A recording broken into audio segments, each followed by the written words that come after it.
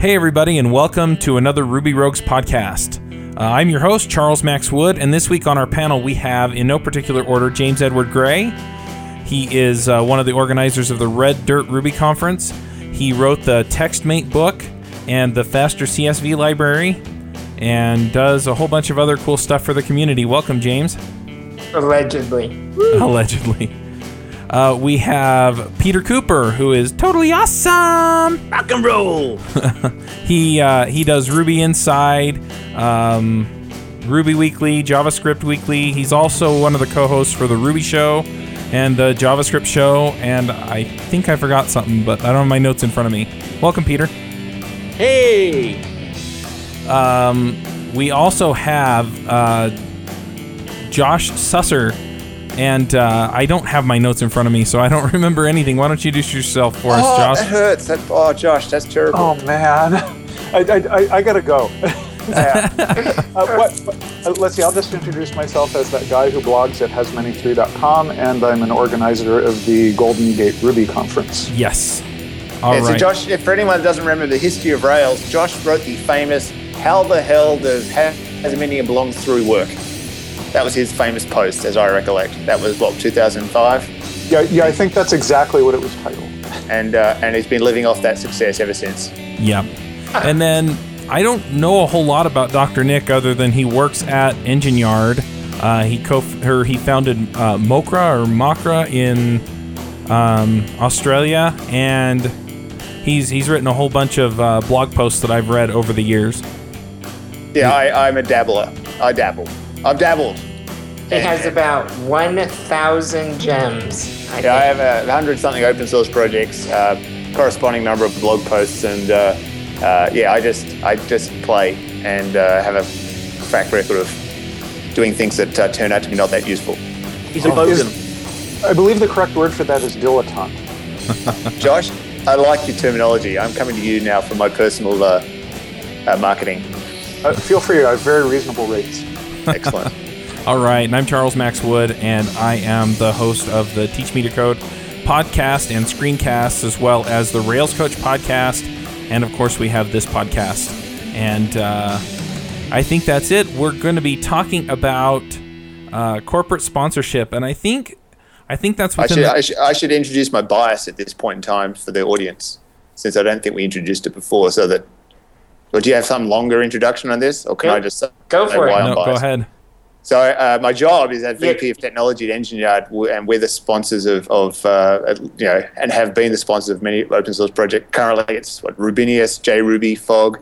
In the past, it's been Rails 3, Bundler, and other things. So I know. However this conversation goes, understand I'm here to spruik. No. I totally thought he was going to declare undying love to Heroku. And that's kind of what we were talking about, off chat and on the mailing list that we were emailing back and forth. Basically, we were talking about Matt's joining Heroku. Nick, why didn't you guys think of that? Yeah. That's a good point. So you can imagine that the conversation, the idea of Engine Yard, sponsoring lots of different projects, sponsoring Matt's, I'm sure, has come up around the water cooler. And we actually have a water cooler, so that's not that erroneous to suggest that, even though it is in a corner and very hard to have a water cooler conversation around. It is not the best water cooler, I'll be honest, for its purpose of being a social, gathering point. Nonetheless, obviously Engine Yard's thrown a lot of money at two alternate implementations. Right. And because, for various reasons. And ultimately, we think that JRuby is just a wonderful place for a whole group of people coming to Ruby. And now the state of JRuby is really, it's a pretty awesome place to run production, long running apps. Rubinius has just been a labor of love for certainly obviously the Rubinius people, but as part of Engine Yard's DNA, they've sponsored that for 4.5 years now. Mm-hmm. And I can imagine possibly at this stage, Matt's may not be a big fan of alternate implementations. I don't know if he's ever truly said so much, but something like Rubinius, I'm not sure whether where his thoughts are publicly, but perhaps coming to Engine Yard might have been a conflict of somehow.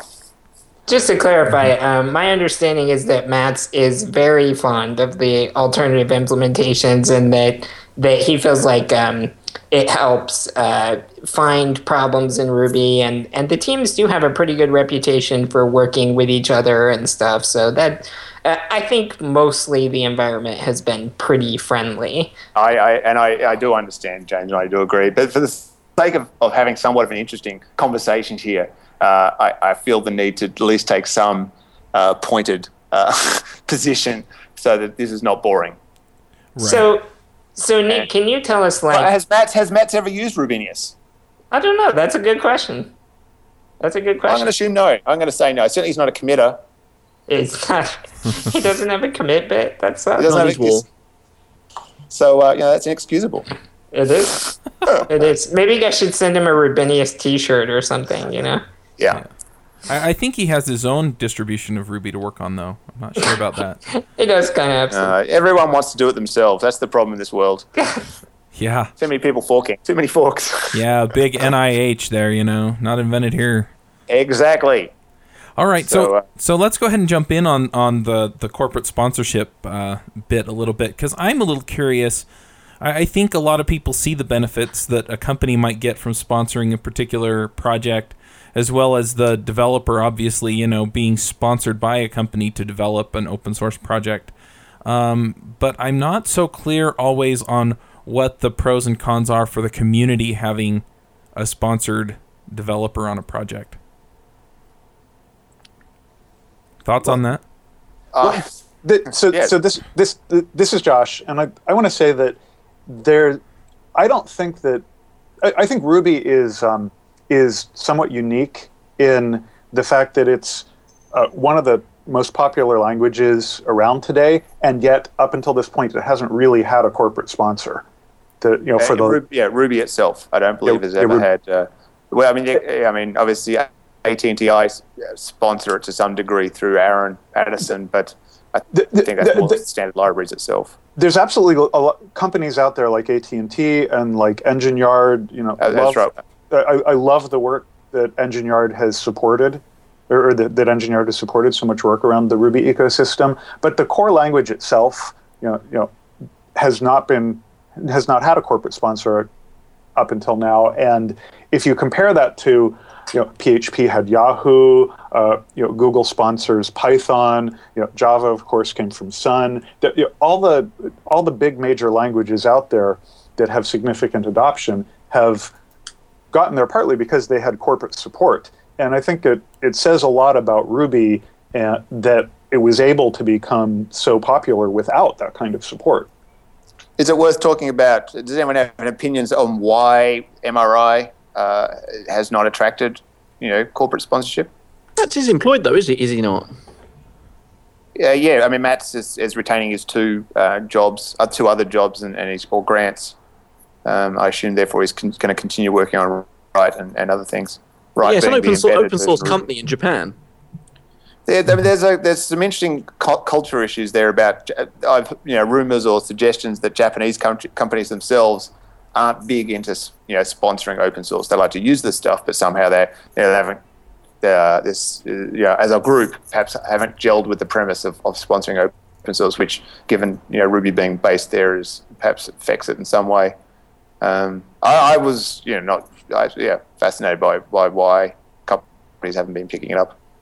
Well, I think that's an interesting question to discuss in general. I mean, it's hard to see sometimes what companies get. I mean, even AT&T Interactive, which pays Aaron to work on Rails full time, and Engine Yard is probably more obvious what you guys gain out of sponsoring JRuby and Rubinius, and that you're cultivating very robust production environments, which obviously helps you with some of your core goals. And so those are my assumptions of why you would do that. Yep. But and the same when we sponsored Rails, which is personally before my time, but I'm going to say this like I was here the whole time. The reason you sponsor Rails is because that was kind of Engine Yard's thing. Rails was what all our customers were on, and we had to make sure that Rails was going to be the web platform of choice, so that people built Rails apps so they could become our customer.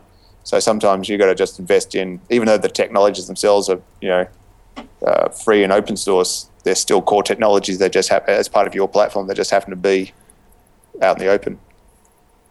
But it is sometimes hard to see like the direct benefit. I mean, AT&T Interactive, I mean, they don't have, any kind of direct guarantee, I assume, that the things Aaron does in Rails directly help their Rails apps. You know what I mean? No, I mean, absolutely. Yeah, I mean, the other guys at AT&Ti who Aaron has worked with or has worked for in the past, you would assume that at least it's in their plan to upgrade all their apps to the latest 3.1 and et cetera, et cetera.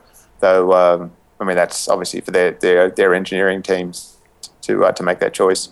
Yeah. So, yeah, that's true. But at the same time, if you're employing somebody like Aaron and he's committing regularly to Rails and understands the internals and things like that, then you also not only gain like features in Rails that you're going to want to use in the future, but you also gain an expert that's on your payroll that is somewhat beholden to you to help you out if you run into a problem. And there is that there as well. That is correct. And another one is that you become a place. It's an employee attraction tool to some degree. Aaron's there. Well, I'd love to go and work at AT&T if Aaron's going to be around. And imagine how cool it would be to work with Aaron. Although the pictures he shows look a lot like his kitchen on Twitter. So I'm not sure whether working with Aaron means you get to put on funny hats and work from his kitchen. But I assume there's that aspect of it that goes along with it as and certainly this marketplace where the IT market or the tech marketplace seems to be somewhat independent of the recession we're all supposed to be having, and finding great staff is challenging. You look at companies like GitHub where they cultivate a facade to I'm not saying it's a false facade, but they cultivate their image as a place where you'd want to be a developer. People want to go and work at GitHub. And certainly that's another outcome of what we do. We want people to want to come and work at Engine Yard at all levels. Yeah, and that makes a lot of sense as well. I think it's interesting too that as the companies give to these developers, they basically give them a salary to work on these open source projects, and they get these various benefits. I think there's also the payoff for the developer themselves, because most of these developers aren't just working on some project because other people are using it. They're working on a project because they're passionate about it, because they care about what it is, what it does, what it stands for. And it's interesting that they then get the opportunity to be able to, do what they're passionate about all day long. Absolutely. I mean, you look at take Yehuda Katz as an example. Very passionate about some of his visions for what a Ruby-based web stack should be like in terms of modularity. Back in the day, he and many other people weren't able to get those ideas into Rails. Hence, Merb became sort of the target, code base of choice to try and implement some of those ideas. Eventually, they were allowed to work directly against the Rails code base, and then they went on the 2-year, what became the 2-year project to the rewrite of Rails from the inside out. And I don't think that could have been as long as that project was, and some of the spin-off projects like Bundler, very complex, but wonderful outputs. I don't think they could have been done by people who were not as engaged as they were. Now, so they were hard refactoring problems. That's a really good point. And Matz actually says that in his interview that basically the current development system of MRI was not sustainable. You had a bunch of people working on very complicated problems. I mean, they're trying to nail down things like, the complex mix-in system upgrades that they're trying to do. And there's been look at multiple virtual machines inside of one process and stuff like that. Perhaps upgrade the garbage collector to something new. Right. Perhaps fix the C extension interfaces and things like that. And these are real hard. Constantly improving the virtual machine. These are real hard problems. And obviously you look at examples like the JVM has had comparatively multipliers more funding in terms of making those things perform, and so that it's been it's to some degree it's a disappointment. After 18 years, MRI as a code base has never had a major refactor. it's sort of just constantly being moved along, but not in a necessary software engineering sense. Mm-hmm. So I think from the good side, what we hope to gain out of this is that resources increase for the core team, and there's been mention that multiple members are now in negotiations with Heroku to join Mats's team, and that by having the more resources, that Ruby continues to evolve just faster and with more resources at their disposal. I think that's the upside we're all hoping for, right? Yeah. I think we all are concerned, though, a little bit with, do these companies have an agenda with these different projects? Are they going to try and get their own kinds of things into Ruby? And the other thing that comes to mind when you bring what's an example? I mean, I understand where you're coming from, and I'm wondering if you have like an example of something you think now Heroku is going to get put into MRI that the rest of us don't want anyway. No, I can't think of anything. So Charles, I think that's an interesting point to look at, and there's two sides to it. That the sponsor is definitely in a position to influence the technology, and you can worry about that and say, okay, maybe they're going to pursue their own agenda and in a way that doesn't actually serve the community at large. And having watched the Rails project develop over the years, every now and then you can see stuff that goes in there that 37 Signals cares about that maybe other people don't care about as much. I think the quintessential example of that is the second, third, fourth, fifth, sixth, seventh, eighth, ninth, 10th methods on array. Where it was just like, Josh, you reckon that's core business value for 37 Signals, you reckon? Yeah, absolutely. That's awesome. So there's definitely an opportunity for a corporate sponsor to influence things in a way that doesn't necessarily make things awesome for everyone else, but as long as it doesn't detract, maybe that's not a bad thing. On the other hand, I think that having people who are hooked into real-world needs in a position where they can advance the technology and be supported in doing that is great. I mean, I think that having Yehuda and Carl working on Rails core stuff being supported by Engine Yard, seeing all of the stuff that all of Engine Yard's customers had to deal with and the way that they wrote code and the way that affected their performance. I think that was great that they were so tightly coupled there and they had that context to help. And this is one of the things I'm really looking forward to from whether it's Heroku starting. I hope it's just the start. I think now that we know that these Japanese core guys are interested in being sponsored, and I say that because I kind of inferring that we were under the impression that was not something that was they wanted. Just me personally, I'm really excited that they mount. It's not so much. There's two parts. One, that they'll now start looking at caring about Ruby from the perspective of being a cloud language, which is obviously something Engine and Heroku both think is the state of the world. And the other aspect is perhaps the English-Japanese bridge might get blended more healthily, and perhaps the multi-language, the multi-Ruby universe just continue. Now there's more dedicated resources in MRI, perhaps they can manage the project and perhaps continue to look after Ruby spec as part of their core idea of who they are. The Ruby spec isn't just something that the rest of the Rubies use, but perhaps something that MRI will also embrace. Mm-hmm. I think that's a good point. Heroku has stated that their hope is to see Ruby improve in cloud and areas. Obviously, that's valuable to them, and I'm sure that's what they're hoping to get out of it. But let's be honest, that's where most Rubyists make their money, off of cloud and web applications and things like that. So it seems like that if Ruby did improve in those areas, it would help the majority of Rubyists. So even though a company can exert an influence over, something, it's not necessarily that influence has to be bad, that probably helps us all.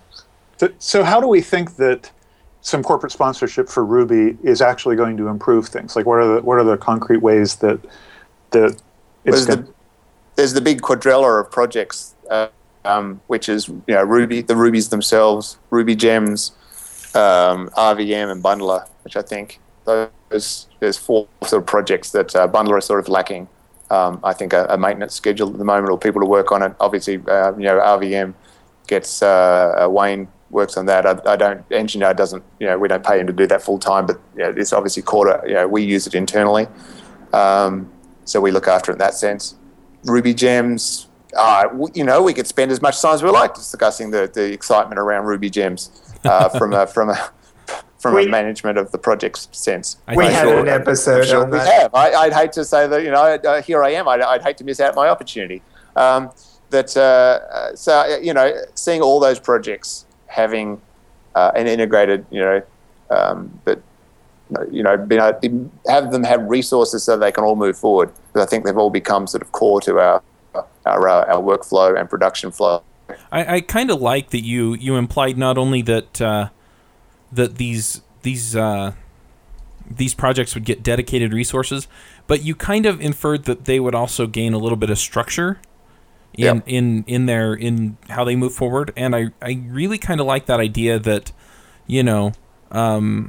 and I was kind of trolling a little bit with talking about the agendas on these different projects, but that they have the dedicated resources, and that these dedicated resources have the resources of a company behind them to move them forward, give them structure, give them the tools that they need to push it along.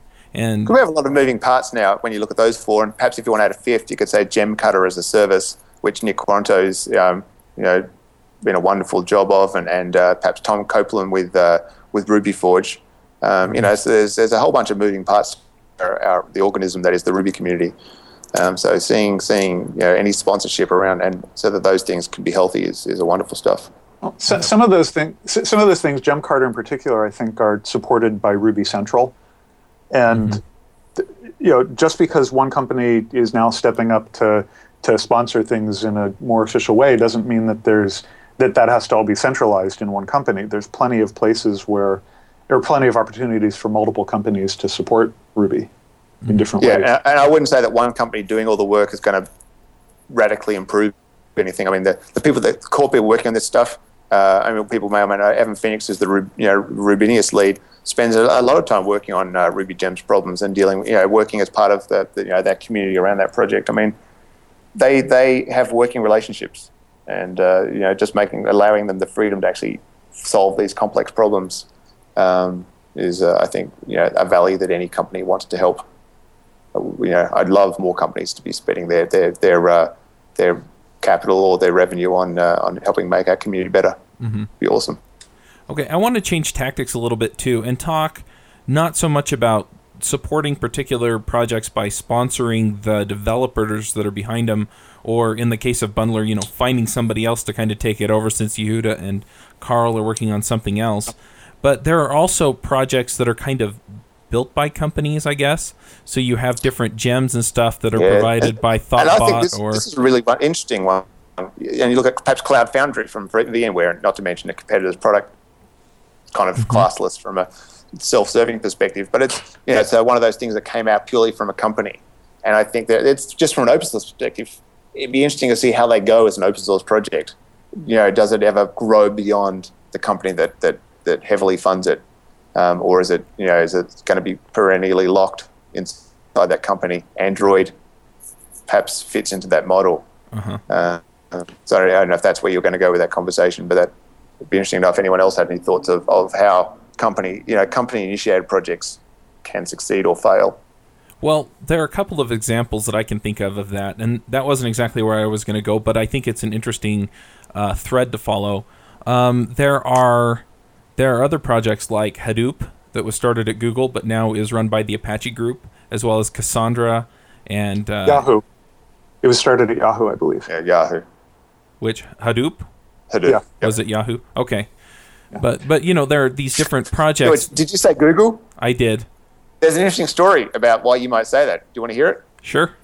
So as Josh said, it was started at Yahoo, but Google were the first to put it on a CD and ship it off to universities to teach people about that sort of model of thinking and problem solving, because they wanted people to be prepped about that so they could come and work at Google. So they took brand leadership on something they weren't even really working on. I think it's very clever. That is clever. But anyway, these projects are now open source. They're not managed by the companies that started them. And, they're meeting with some success. And so I think in some instances, depending on the use case for them, they can move beyond the companies that start them. So we're now talking about like the 10-gen running Mongo, the Hortonworks, which is the company that has now been spun off from Yahoo to own and manage, or owns the wrong word, but to do Hadoop work. Strobe running Sprout Core. Is that the sort of thing where they have there's a company directly tied to the product, and that type of thing, or? Yeah, either way. I mean, let's talk about those for a minute because, it is interesting. It's not just, they hired the guys that made Sprout Core and so now they're paying them to work full time on Sprout Core, but, they actually have a business model behind it. Right. And parallel where 37 signals, Rails was not core, wasn't really their product. It was something that spun out from what they were doing. Right. And I think, those examples I gave, it's perhaps too soon to know whether those models work or not, but some of them were successful first and then businesses formed around them, like Hadoop and Hortonworks. Sprout Core came out of Apple. Obviously had a very high impact example in terms of MobileMe. Has anyone ever thought of whether that's a good model or a bad model, or how decoupled? Like at Engineer, we try to decouple our notion of ownership of Rubinius and JRuby. We sponsor them, but really what we want them is to be massively successful. That's why we do it. There's another interesting example or counterexample here, and that is that Oracle owned Hudson, and they owned the trademark on the name on Hudson, and so there was the whole naming snafu. They owned that trademark about 30 minutes before they started exerting pressure on it. Right. But they found out they didn't own the trademark, went and got it, and then started being annoying. Right. But they had this sense of ownership where they felt like they had the right to it. Exactly. No, let's go with that. I mean, they used trademark as a way of trying to exert that, but they went down a different path, and see how that went for them. Right. Yeah. So I wonder if that cautionary tale, maybe we should look at a couple others. I've been wondering what's the downside of corporate sponsorship, and what are maybe things that the community has to watch out for or try and avoid. We've like now Oracle owns MySQL. Yeah, and they own Oracle. That bodes well, doesn't it?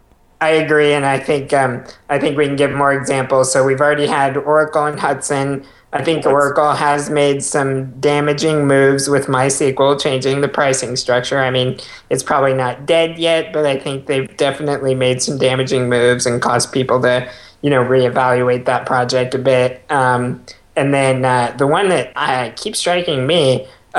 Google was so good about pushing Python until recently, and I think in recent years they've done a lot of damage to the Python community with kind of, I realized the moratorium was a community decision, but I think it was largely influenced by stability issues at Google, and then, in the meantime, Google basically replaces Python with Go, and I think they've done a lot of damage to that language recently.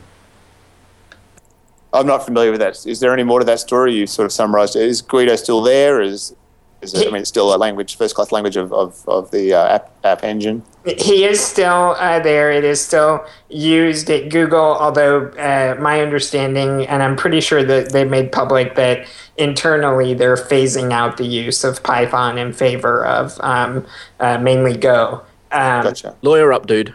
Lawyer, right, right, yeah. I get lots of angry emails, but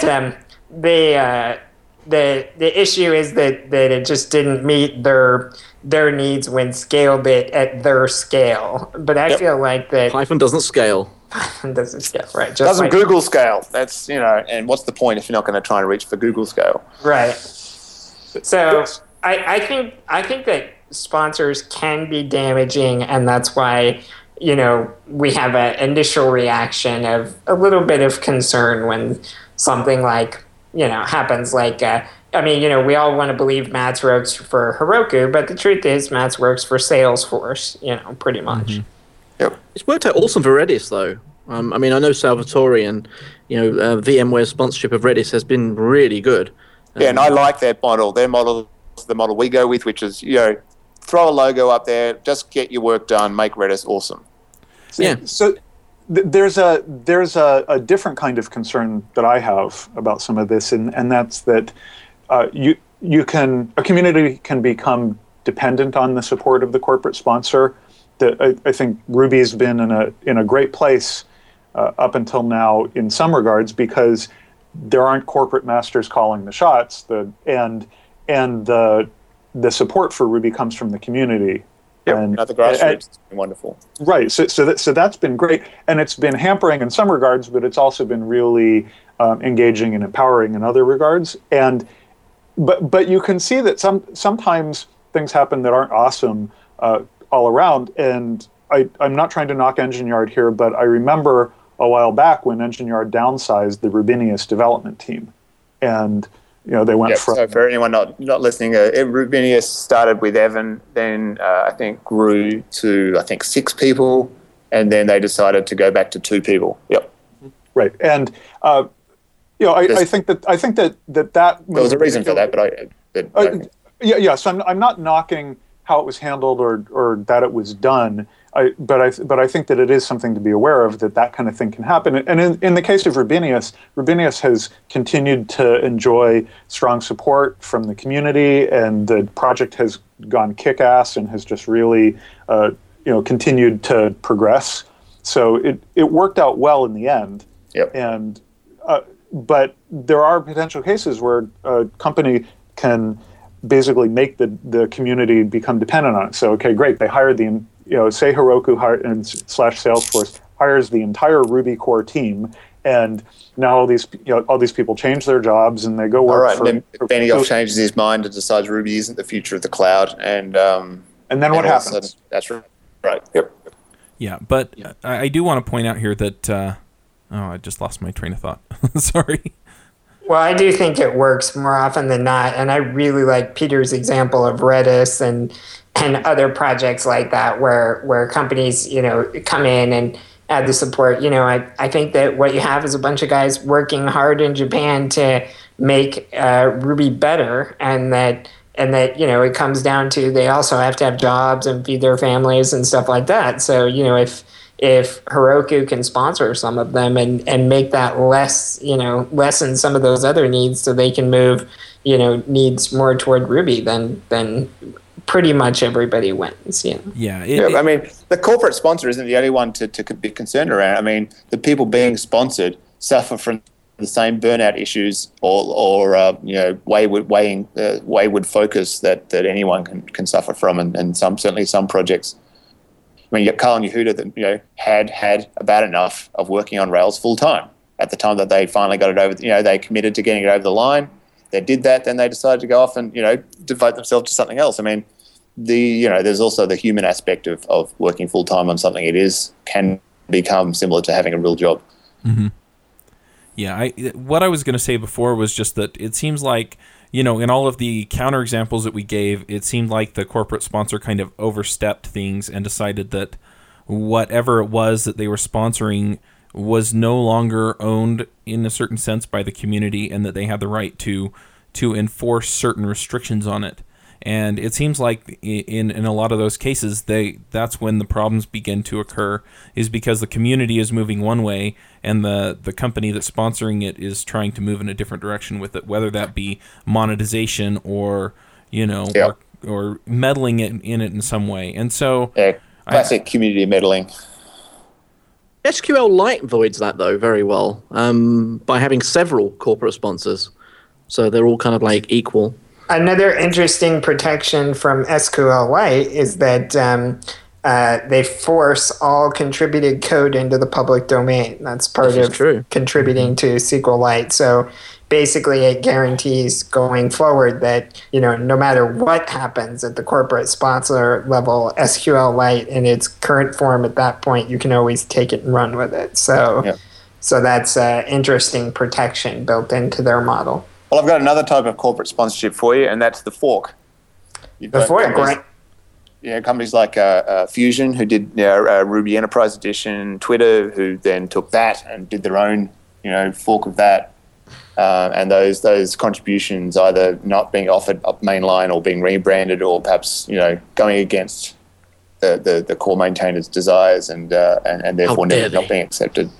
But, I gotta say, I like those less. But for example, in Ruby Enterprise Edition, they forked because they wanted to improve performance under the hosting of web applications. So they basically went all the way through MRI and made some massive patches that made massive changes. And they did make a single attempt, I think, or maybe a few, to throw those back to the Ruby core team, and they said, well, yeah, you did prove performance on web applications, but you also hurt performance under these cases, and these cases. And those guys weren't interested in working around that and resolving those, which I think is unfortunate, because then all that work could have gone into MRI and we all could have benefited from it forever.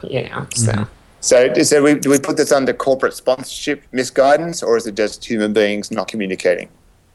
It's a good question. I don't know.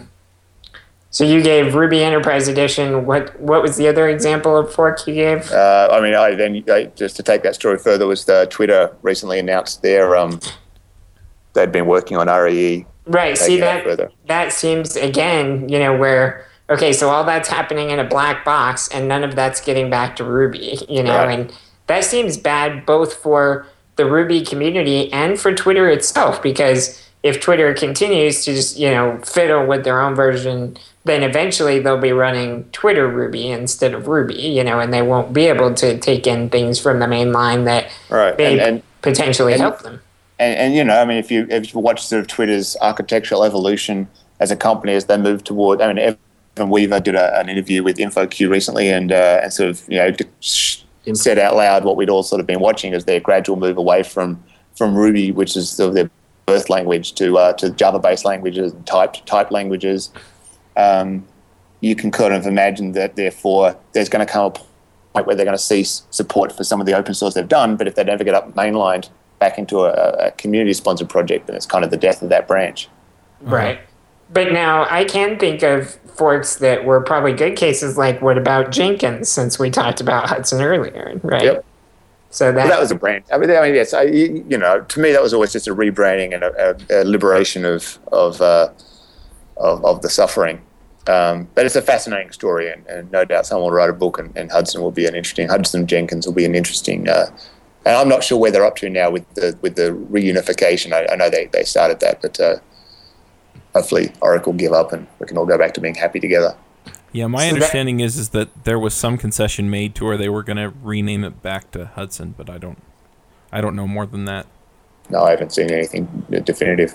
That's another good point, where keeping it open, keeps your options open, which, is good news. In Ruby community, we have that too. If Heroku goes crazy tomorrow and makes Heroku Ruby and starts trying to close all the open doors, then we can fork Ruby at that point and go forward, Yeah, well, and the other thing is I think we can all count on Matt's or, whoever else is there working on it, that if that kind of stuff starts happening, that, that they'll move things out where we can get to them. Because I think the agenda with Ruby, if the agenda with Ruby and the agenda with Heroku don't line up, then, I can see Matt's, feeling some obligation to the community to do what's best for Ruby. And he was pretty clear about that in the interview that he did. That we should put a link to that in the show notes, by the way, the interview that got translated a couple days ago, talking about this. I assume everyone on this call has read it. Right. Maybe not. So I want to throw in a sort of blue sky or wish list moment here, and that I think that there's been some things about Ruby that people have criticized, in many cases rightly, about things like documentation and support for like system library support, or when people start comparing Ruby to other languages, they'll say, oh, Python's so much better at math or scientific processing or system library support, and it has better documentation. I'm wondering if this is an opportunity for Ruby to try and level up in some of those areas where the language has not measured up to other languages. So you're asking us what we think they should do with their new resources to be awesome Ruby or better Ruby? Yeah, I mean, if someone's in a position to throw money at the problem, what's the problems we want them to be solving? Is that how it works though? You start with money and problems come out and solutions come out, or do you sort of find someone who is passionate about a problem space and money follows him? It's a good question, but I will say that so when I was in Japan attending Ruby Kaigi, Mats had just done one of his famous large undocumented untested commits, and the way those usually work is he throws a bunch of code at Ruby and then they kind of reverse engineer it to figure out what it does so we can get some basic documentation and testing going, And I remember Yugi giving him crap on stage and threatening to take away his commit rights, because he can't follow the rules like anybody else. So perhaps I've heard similar things said about perhaps the owner of Rails as well, just wandering in and throwing in some less than production quality contributions. So perhaps, Heroku putting a bit of pressure on there for some documentation or proper process. We have to get back to, do you think Heroku is going to do that? Do you think that, code quality is at the top of there? God damn it, can we have, we're paying for code quality? Or is it just we just want him to pay more attention to Ruby and less attention to whatever else he's paying attention to? Well, even that. Anime. Anime. Yeah. Even that's maybe an interesting question, though. Mats and the core team have admitted several times that they don't really use Ruby for web applications, even though the rest of the world does, so that even if Heroku just says, can we focus on some VM features that would help web apps? Maybe that's that doesn't surprise me. That doesn't surprise me at all. I think if you go a lot of the language implementers, they'll claim to not necessarily be massive users of their thing, because obviously, the JRuby guys are Java developers. The C Ruby guys are C developers. Ruby Kaigi is a big C conference and that sort of thing. So I think that's a natural tension that's going to exist. Their fascination is making a wonderful Ruby implementation, not necessarily owning the whole experience all the way up to does HTML get rendered quickly. That's probably true, but I bet also in the past, I know we've had sweeping Ruby releases that just destroyed Rails horribly, the 1.9 branch, 7 years in the making before it was production ready. I mean, that's not a high point of software engineering execution. Right. But I do think that nowadays they do try to be better about making sure they haven't broken Rails horribly before they release. Yeah, and I believe the whoever's in charge of actually the product release of Ruby committed for the 1.9.2 release. They committed that that it would have to pass the Ruby spec. And I think that was for 1.9.2 patch 0 was the first time they ever made that commitment. Right, and that's Yugi, just to be clear. She's in charge of the 1.9 releases. Yep. Thanks, Yugi.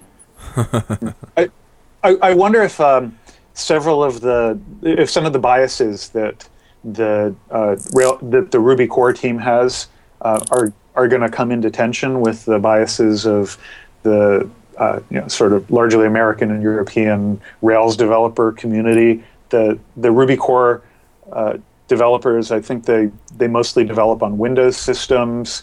They like Shift.js instead of UTF-8. There's a couple interesting little biases in there that have caused little kerfuffles here and there, to use my favorite NPR word. The word kerfuffle is not used by far enough, Josh. And Imbroglio. I appreciate you bringing it into context here. Yeah. Put that word in the show notes for anyone wanting to look it up and get the correct spelling. It's kerfuffle with a K. Yeah. but no. I mean, back to my point. I just wonder how much of those tensions are going to become an issue. I know that there was some either performance or stability patch that Tenderlove, Aaron, submitted and was rejected by Ruby core because it wasn't compatible with what a lot of the American community feels is an obscure Windows development case. Mm-hmm. And that alone, I mean, Rubinius had yet to, really solve any of the Windows issues late last year, and it's been one of their parallel projects. JRuby is kind of gets the benefit of the Java's commitment to the Windows platform. But I mean, platform agnosticism or making sure your stuff works across all of them and caring can be a torturous aspect. Node.js is, making a commitment to that now, but we haven't even talked about them enjoying it yet, which is an interesting corporate sponsorship. But that to me isn't a corporate sponsorship thing. Just to tie this all into the theme of the talk, that's just people with their biases. I don't know if Matt's being paid by an American company, or sponsored, or however you want to refer to this relationship they have, is going to change his biases. Right. I don't know if that comes with the contract. Who knows? McDonald's. All right. Well, McDonald's. Well, I'm gonna go ahead and drive us into the picks here, and then we can pick this up and post it as an extra on the website. But for those who are new, and Dr. Nick, this is your first time, so we'll explain this to you as well. But the picks are just things that are interesting or that have helped us out or have different tools. They can be programming tools. They can be television shows. They can be toys, whatever. But just things that you think are cool that you want to share with the audience and with the other panelists. And we just take a few minutes and explain what our picks are and why we like them. So I'm going to go ahead and start this one off because I always make somebody else start. And my picks this time, I have one tech pick and one non-tech pick. And the tech pick is Cassandra. I've been playing with it, and it's really cool. It scales up really nicely. It, the paradigm's a little bit different as far as the database structure, but it's really, really awesome. And I'm actually going to be talking about it at Rocky Mountain Ruby in about a month and a half. And so, anyway, I'm kind of excited about it just because in playing with it, I've seen it do some pretty cool stuff. And that's another open source project. It was started at Facebook. Twitter uses it. A bunch of other companies use it, and it is now supported by the Apache group. It's an Apache project. The other one that I'm going to pick, I've been watching Stargate SG-1, and I've really been enjoying it. And so I'm about most of the way through the second season, and it's really been cool. I've been watching it on Netflix and just really been enjoying it. So, both geek picks, one tech pick, and there you go. Let's go ahead and let Peter go next. I'm going to do an anti-pick to start with, and that's TK. The TK library. It seems that we talked about this, about Ruby and the different uses in Japan. Seems that often the Ruby releases get delayed because of TK for some reason. I saw that this week about 193 was delayed because of this. The 192, the new patch level, was delayed because of TK problems. So anti-pick TK. More positively, we've been talking about Mats, and this book is so worn that I just have to recommend it because I've come across so many Rubyists who don't know what I'm talking about when I mention this book. And it's the Ruby Programming Language from O'Reilly by David Flanagan and Mats. And it's just an awesome book. It's basically as close as you can get almost to a reference for the language straight from the mouth of Mats, or at least with his stamp of approval. Have you ever thought about the irony of needing a reference guide to a language which proposes that it should be self-discoverable or do whatever you think it should do? No. That's awesome. No, not at all. But yeah, I always learn something every time I pick it up, have a flick through. There's always something cool I pick out or remember. I'm going to quickly go through two others. You pick through it with a pickaxe? Oh, nice. Well, you could try. Yeah, if you don't want if you want to skip all the tutorial stuff and just go straight to the reference, this is the good stuff. Code Brawl, codebrawl.com. It's run by Jeff Kreeftmeyer. I'm not very good at pronouncing his name. It's a cool thing, because I know that James used to run the Ruby quiz. This is a little bit simpler. It's basically try and make a cool testing library, and bam, you get a week to do it, and then you vote, and that's kind of cool. So codebrawl.com. And last but not least, Michael Edgar's Ruby Patches. repository on GitHub, he explains very simply how to install different patches which he's accumulated inside this repository to do things like add in little extra features that people have patched into MRI and JRuby, I believe. And it's very, very simple with RVM, just a one-liner to install any one of the patches, and off you go. You can be playing with various new features and things that people have cobbled together. So I'll send over the links and share them all with you. So if you apply those Ruby patches, is that Ruby Reloaded? Oh, Ouch. nice. You want to tell us what Ruby Reloaded is real quick? I can, although it's all sold out. But Ruby Reloaded is a course that I'm running actually next week at rubyreloaded.com. It's an online thing. It's like a 2-day, 8 hours spent on with a month's forum kind of mentorship for intermediate Ruby developers. So So I if do have you've a enjoyed the dulcet tones of Peter Cooper, you can have more of that in an 8-hour block.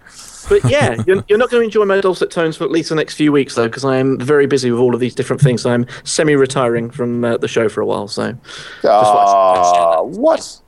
Yeah, he's leaving us to go make some money. We're sad. We're going to miss Peter. But on the upside, Josh has agreed to join us. So he's been a semi-regular, and he's sticking around. So Yeah, speaking Do you of do a Josh, go poll? ahead. How do you figure out which, does certain guests, rate more highly? Is that how you pick Josh, or is he just like available? yeah, A little of both. I rate highly because I'm available. That's right. But actually, we have had a lot of feedback that Josh is a good addition to the Rogues. From the targeted advertising demographic. Right, exactly. Gotcha. It works out. Although I may have to miss next week because I'm on call for jury duty. Oh man. Yikes. Just say he's guilty and get out of there. Right. Yeah, look at the police officer. You did your job, right? Yep. Guilty. Nice. Okay, great. So is this my pick turn? Yes, I think so. Okay. So I got a follow-up from last week where I was talking about the RESTful Web Services book, which and Steve Klabnik tweeted at me after the podcast saying, "Oh, you got to check out Hateos," or however you pronounce it. It's spelled HATEOAS, and it stands for Hypermedia as the Engine of Application State.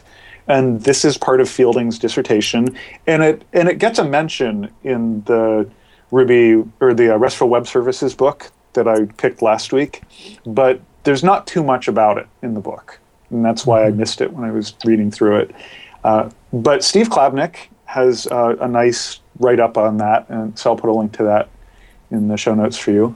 And that mentions it has a couple other mentions in his blog post, and it doesn't take much Googling to find some other references. So that is a nice start to learn about hypermedia as the engine of application state and how to deal with the connectedness and versioning of APIs and all of that. I still think that there's not enough information available here, and that there's not good examples on it. And there's actually, I think, a good opportunity to try and level up the support for this in Rails as well. So it's been is there a plugin? So I'm still reading through this. Is there like and most nice things like this start as plugin, and then DHH decides he likes them, which is how REST came in. But where's this? Is this just an article or what? This is just an article, and it's just information. And I think that there are next steps to take. But I think that because this is so coupled to hypermedia formats, hypertext formats, that the plugins aren't going to be able to appear until you actually have some idea of what are the media formats that you need to use. Josh, that's a barrier to entry. Having to know something before you use it, that's going to... So you could use REST. When everyone found out, you mean we're doing REST already? Whee! That was, there's, all of a sudden you just made tens of thousands of Rails people cool. You just had to let them know they were cool. But if you could just drop it in and go, there's generators, our generators just generated the right thing, and we could live and learn the patterns. I mean, what's the pattern here that can be generated or sort of automatically taught along the way? So when you need to generate these entry link things. I haven't quite figured out how much of this stuff is idiosyncratic and how much of it is generic. All right. So I'm still reading up on all this. See the stuff. show notes. Yeah. Yes, see the show notes. And then I have another pick, which is super geeky but non-technical, and that's the BlendTech blender that I got recently. So if you That's Google, awesome. if you Google for "will it blend," you can find videos of them blending pretty much. I love those videos. They are Does it come so with any funny. sample things to blend, like, first generation iPhones and whatever? iPhones, Yeah. yeah. iPods, iPhones, shoes. Diamonds, I think they did. Glass. There are a whole bunch of them. But aside from all the novelty value of being able to blend your iPhone, although I tried and my iPad wouldn't fit in the blender, so I don't know whether to laugh or cry. you know. The industrial strength. But I gotta say this is the most amazing blender ever, and I do a lot of smoothies for breakfast It's now. such a late night television concept, though. If it wasn't for YouTube, you'd be watching ads for that at 3 a.m. going, I do need to blend my, freaking same shit. Awesome. So I like to eat healthy. I think smoothies are a great way for me to do breakfast because they don't require a lot of prep. But with this blender, it's great. I just throw everything in there. I can throw in whole raw nuts. I can throw in flax seeds, chunks of ginger, whole carrots. It's just, and it just blends it all up into a delicious smoothie. So it's not like 5 1/4 inch floppy disks that you don't need anymore. Absolutely, I can get more gigabytes in the. There was actually a blog post during the week of someone declaring that you could, if you had them, toss out your 5 1/4 inch discs. Now is the time. I'm glad we have permission for that. I think he's still got the 3.5 disc on deprecated warning, but he said 5 1/4 you can toss them out. What about the 8-inch floppies? Yeah, I've never seen one. You don't have permission on those yet. No, Yeah. you can find one that's probably worth something. They've gone back into a different phase. So anyway, and then the super dangerous thing about the BlendTech is that it has a milkshake button. Oh no. That's awesome. Yeah, and it has all these pre-programmed buttons that control the speed and power and duration of the engine, and there's literally a milkshake button. Is there an iPhone button? No, there's not. They got to work on that. Okay, so that's it for my picks. All right. I want to clarify one thing, and that is that if you don't know who Steve Klabnik is, he is the guy behind Hackety Hack, I believe. Isn't he the maintainer of Hackety That's right. Hack? Yes. So- And he's on Changelog. Yes. So Sorry, competitive product. My mistake. Never said that. and anyway, so if you want to learn to program, Hackety Hack is a good way to go. James, go ahead and share your picks. Okay, I can't remember if I've recommended iTerm 2 or not, so if I haven't, I'm recommending it, and if I have, I'm recommending it again. It's reached 1.0 now, so it's gotten pretty stable, and I was one of those people that just used Apple's terminal forever, and then once you switch over to iTerm 2, you realize that was really stupid, because iTerm 2 is just amazing. Just having like a keyboard shortcut to full screen the terminal. It does all of your... Click on the directory links and it'll actually open up stuff. Yeah, you can divide it horizontally, vertically. You can build it where it pops down as a visor and whatever app you're in when you hit a You certain can remap colors. Remap colors, yes. Seriously, there's Apple's terminal, which is like a Fisher-Price terminal, and then there's iTerm 2, which is like... This is the Meccano of the Lego family, you're saying? That's right. It's amazing. So if you are not yet using iTerm 2, now is the time. It's ready and it's amazing. So Your name all over it, yep. So I can install it on my Mac Pro and then pull it out of the handicap spot? that's right, exactly. James, how is it doing in terms of stability and performance now? I've had no problems, none. So, and I use it all day, every day. So I'm very happy. All right. It was quite buggy at the beginning of the move to the 2 phase, but they've been just squashing the heck out of bugs since then. So, and in my opinion, it's very stable now. But definitely check it out and see what you think. But it's a serious terminal, so you definitely want to try it. My other pick is totally technical. I've got that new router, as I mentioned last time, I think, and so I've basically just been looking for ways to abuse all the content coming into my house. And Netflix will stream HD, so you can stream down. Oh, and they just stuck all the Star Treks on Netflix, except for DS9, which is coming in October. But all the others are on there, and the original series and Enterprise have been remastered to HD. So you can go in there and you can just stream down episodes in HD, and they're really I'm not good. sure. What's the demographic of our audience? Because perhaps Star Trek's too advanced, and perhaps the demographic, they might like to know that all of the Power Rangers episodes are available too. So depending on who you are as a listener, you might. However, what made me extremely sad is that the Star Trek animated series is not available on Netflix. Ooh, that is a hurt. But my wife and I just went back and rewatched every single episode of The Next Generation, and that was Really? Yeah, Jesus Christ! that was campy fun, So. Anyways, you should do it. It's fun. Are the good. movies on yet, or is it just the TV series? It's the TV series, and now we're watching the movies. I know the most recent movie is on there. We just watched that, but I hadn't seen the other movies. Which one is the most recent one? I don't recall. The one with all the lens flares. And Nemesis, I believe Nemesis is the last one. Okay. No, Enterprise with Chris Pine and Zach Quinto. Oh, right. Yeah, the J.J. Abrams, the first ever making of a show which actually did a time travel back into the start of the last one. Right, I was only talking about Next Generation movies. You're right. The other one is Star Trek, the reboot, which, in my opinion, is one of the best reboots of a series ever. So Yeah. No, I've enjoyed watching a number of times.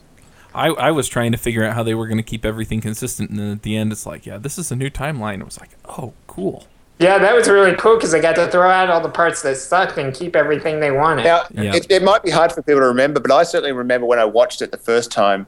It was on at the same time as Heroes, and I was expecting Spock at any moment just to wave his hand around, and shit would start flying around like Sylar from Heroes. Yeah, someone would slam against the wall, and their head would start to cut open. cut somebody's head right off. Yeah. Yeah. So the best thing about this movie is it lasted. Its rewatchability is longer than Heroes, so I can now watch that movie without really remembering Heroes and Sylar. That's right. The cool thing about that movie is that it reset things so that the Enterprise series is now the only one that's canon.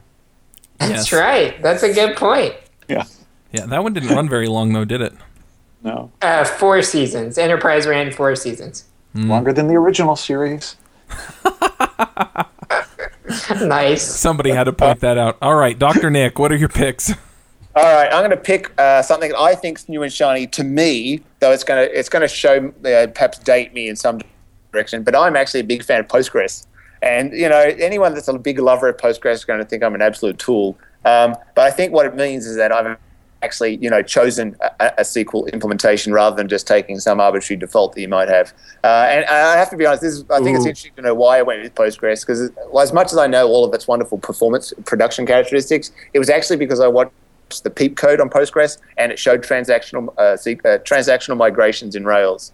And that was an absolute pain point for me. My half a decade of Rails development was migrations that break halfway through and just having to redo them. So I moved to Postgres. Now I use it in production for everything. And so that's a big win. And I mean, if I Nick, is this just entirely coincidental with the fact that EngineYard is rolling out support for Postgres on App Cloud? I was actually being a lot more gratuitous than that. I was going to say that was the case, but no, I love Postgres. This is my. I mean, what's worth mentioning is for anyone that didn't watch Aaron Patterson's RailsConf talk, which is on YouTube, but he talks about the big performance boost for everything except MySQL coming up in Rails 3.1. So get off MySQL and go to either SQLite or Postgres or SQL Server, but some big performance boosts coming. I'm all about it for the transactional migrations.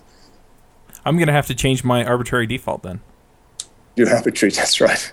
Perhaps nerdy. I don't know if it's nerdy, but something my wife and I watch on the old Netflix is In Plain Sight. So it's actually In Plain Sight. It's a wonderful showcase of the delightful city of Albuquerque, but it's all about Albuquerque? Albuquerque, I know. It's a hotbed. Certainly, it's now on our must-see list of cities in America since we moved here. It's a show about what's the show about? It's about Isn't that where they exile all the witness protection folks? the witness protection, WITSEC, yeah. But the two main characters are kind of fun to watch. You know their banter and the premise of WITSEC. I think allows for a lot of interesting sort of stories. And my You wife saw said- something horrible. We're going to send you to nowhere. Yeah, that's right. You and New Mexico are best friends. I have a nerdy thing, again, just a low-level nerdy thing. I love the ---- RVMRC flag on RVM. The ability to sort of generate a .rvm file, RVMRC file within a project and sort of fix it on a version of Ruby that it needs, so that whenever you go into that folder, it automatically changes which Ruby you're using. Certainly useful here at Engineered, where we have lots of some aging projects that have different levels of support for different Rubies, and it means you can sort of go in and not have to remember what Ruby to use.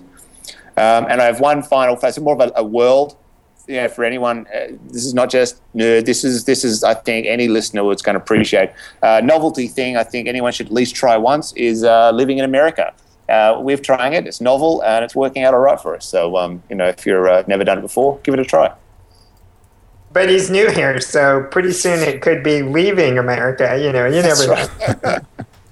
I'll let you know about that one too. I need to practice my living in America. Nick, could you also look at that as leaving Australia? No, that's I can't recommend that. I recommend winning the Ashes. Ouch. Ouch. So many people on this call not listening and not caring, but nonetheless, very funny. All right. Well, I think that's everything. So I'm going to cue the music and wrap this up. I just want to thank our panelists again for coming. And again, in no particular order, we have Josh Susser. Great to be back. Dr. Nick, thank you for coming. Thank you for having me on this prestigious, medical drama. James Edward Gray. Thanks, Dr. Nick. And Peter Cooper. I'll see you all in the future sometime. And I'm Charles Max Wood, and I love these discussions, and it sounded like some people had some more to say, so if there's enough extra, then we'll record that too. We'll put it up as an extra. I'm going to probably... what I'd love, if anyone listens to this, there was a lot of occasions where someone would say something and then someone else would say, that's a good question, without ever, really getting to the answer of those. If anyone has answers to any of our interesting questions, feel free to put them somewhere. Oh yeah, we're a lot more about the questions than than the answers. We love to open loops. We're not loop closers here on the show. Yeah, but if you do have input on those, by all means go to rubyrogues.com and leave a comment, and hopefully we can get a little bit of a discussion going there to see what people think about that stuff. You can also get the show notes there, and there are subscribe buttons on the website as well, so you can get all of that. We have all of the panelists listed on the right, so you can click on their name and see who's been on which show.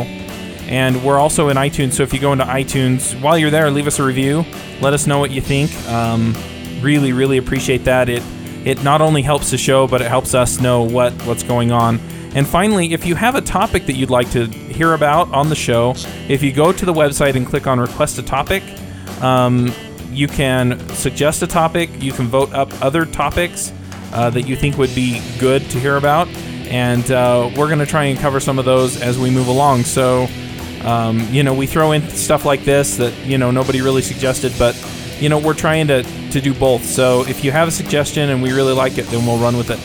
So that's about all I have. We will catch you next week. And next week we are going to be talking about one of the topics off of the website. We're going to be talking about the when, where, and how, and why of metaprogramming. So if that's a topic that you're interested in, then... Don't do it. It was fun in 2006. No one does it anymore. It's uncool. So if that's why Dr. Nick was not invited for that episode. That's right. And this is coming from the author of Dr. Nick's Magic Models, which is just a cluster of MetaMap programming. Yeah. So, if you want to hear about Uncool, come back next week. Thanks.